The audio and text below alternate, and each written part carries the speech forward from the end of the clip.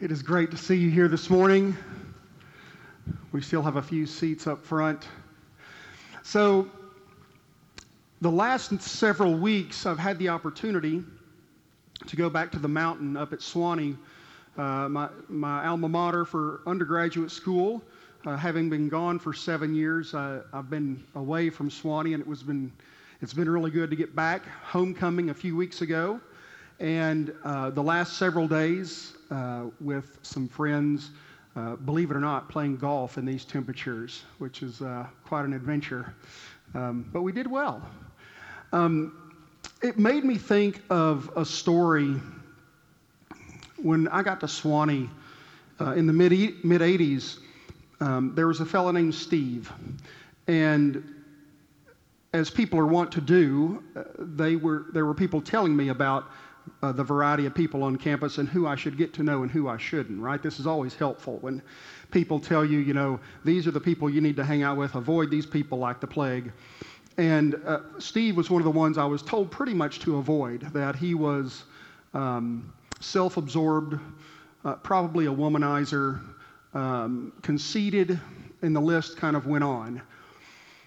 Well, as a naive freshman, I was like, okay, well, there's the book on Steve. So I didn't go out of my way to look for any encounters. And actually, kind of watching him from afar through those lenses of what I had been told, I thought, yeah, check, check, check. He seems to be exactly what they told me he was. And so I didn't give Steve much of a thought. Well, I got to my junior year in college, and I was struggling with just what it is to be a young man growing up, trying to figure out the academic rigor of the school, a social life, which was very invitational and not that rigorous, except on my body, probably. Just the trees. Having grown up in West Texas, I would still get claustrophobic with all the trees up there. So just trying to navigate claustrophobia and academics and social life. And so I went to the university counselor, and he talked to me and said, look, you're just figuring out how to grow up. There's nothing wrong with you, but I want you to come to a small group of some men that are facing some of these same issues, and it can help just to talk about things. I thought, great. Very first meeting, I walk in, 5 other young men in the room plus the counselor, and lo and behold, who do you think I saw in there? Steve. That's exactly right. Steve was in there.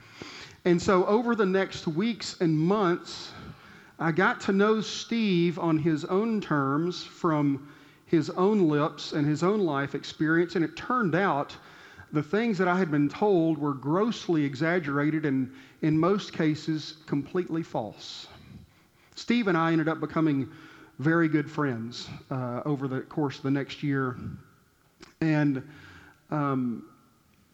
it made me think, I had believed some things about Steve that formed the potential of the relationship that I could have with him without investigating them myself. Misconceptions. So, from our passage, Paul's letter to the Colossians today. Jesus is the image of the invisible God. Short, succinct, but potent. Potent. This is, I think, at least in my life, has been one of the most important realities that I have ever gleaned from Scripture. Jesus is the visible image of the invisible God. There is a term out there, you may have heard it, that Jesus is the lens of Scripture. It's the same thing. That understanding that Jesus and the Father look the same then helps me read the rest of Scripture and put it into perspective. That short verse, Jesus is the image of the invisible God. It's saying exactly what we think it's saying. God looks exactly like Jesus. Exactly like Jesus. Now, Jesus will actually say it himself in these words in John's gospel. The disciples are with him, and Philip, one of them, says, "Lord, show us the Father, and we'll be satisfied." Jesus says to him, "Have I been with you all this time, Philip, and you still don't know me? Whoever has seen me has seen the Father. How can you say, 'Show us the Father'? Do you not believe that I'm in the Father and the Father is in me? And actually, everything you've seen me do and every word I have ever spoken, I don't do on my own, but my Father who dwells in me." He's saying the same thing. I am the visible image of God. Out of the mouth of 2 or 3 witnesses, every word is established. So I'll give you one more. Hebrews. The book of Hebrews reiterates this truth. Jesus is the reflection of God's glory and the exact imprint of God's very being, and he sustains all things by his powerful word.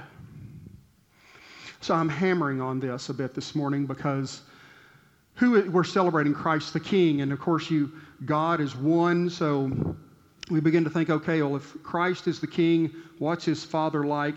And of course, if you're hearing me this morning, they're exactly alike. There is no difference. So what that means for me is the things that I may believe about God in general or about the Father, if they don't line up with what I see in Jesus, I need to reevaluate my perspective. I believe some incredibly wrong things about Steve until I let Steve speak for himself. I got to know Steve on Steve's terms, and we may very well believe some wrong things about God because we've not let God speak for himself through Jesus Christ. For instance, anything that we might believe about God as it relates to vengeance, we have to look at Jesus and say, does this line up? Do we believe that God is a God of vengeance who's going to one day set all things right through retaliation? Well, I have to look at Jesus to begin to actually inform me of what that answer might be. Jesus is the exact imprint of God's very being. Well, I mean, maybe I've missed it, but when I've read the Gospels, I never see Jesus in vengeance mode. In fact, the reading this morning is anything but. They're even saying, if you've got this power, save yourself and us. They're looking for a ruler who takes by force. It's what they understand. Shoot, it's what we understand most of the time. Something that is so incredible about God seen in Jesus, and even here on the cross, he only operates by invitation into relationship.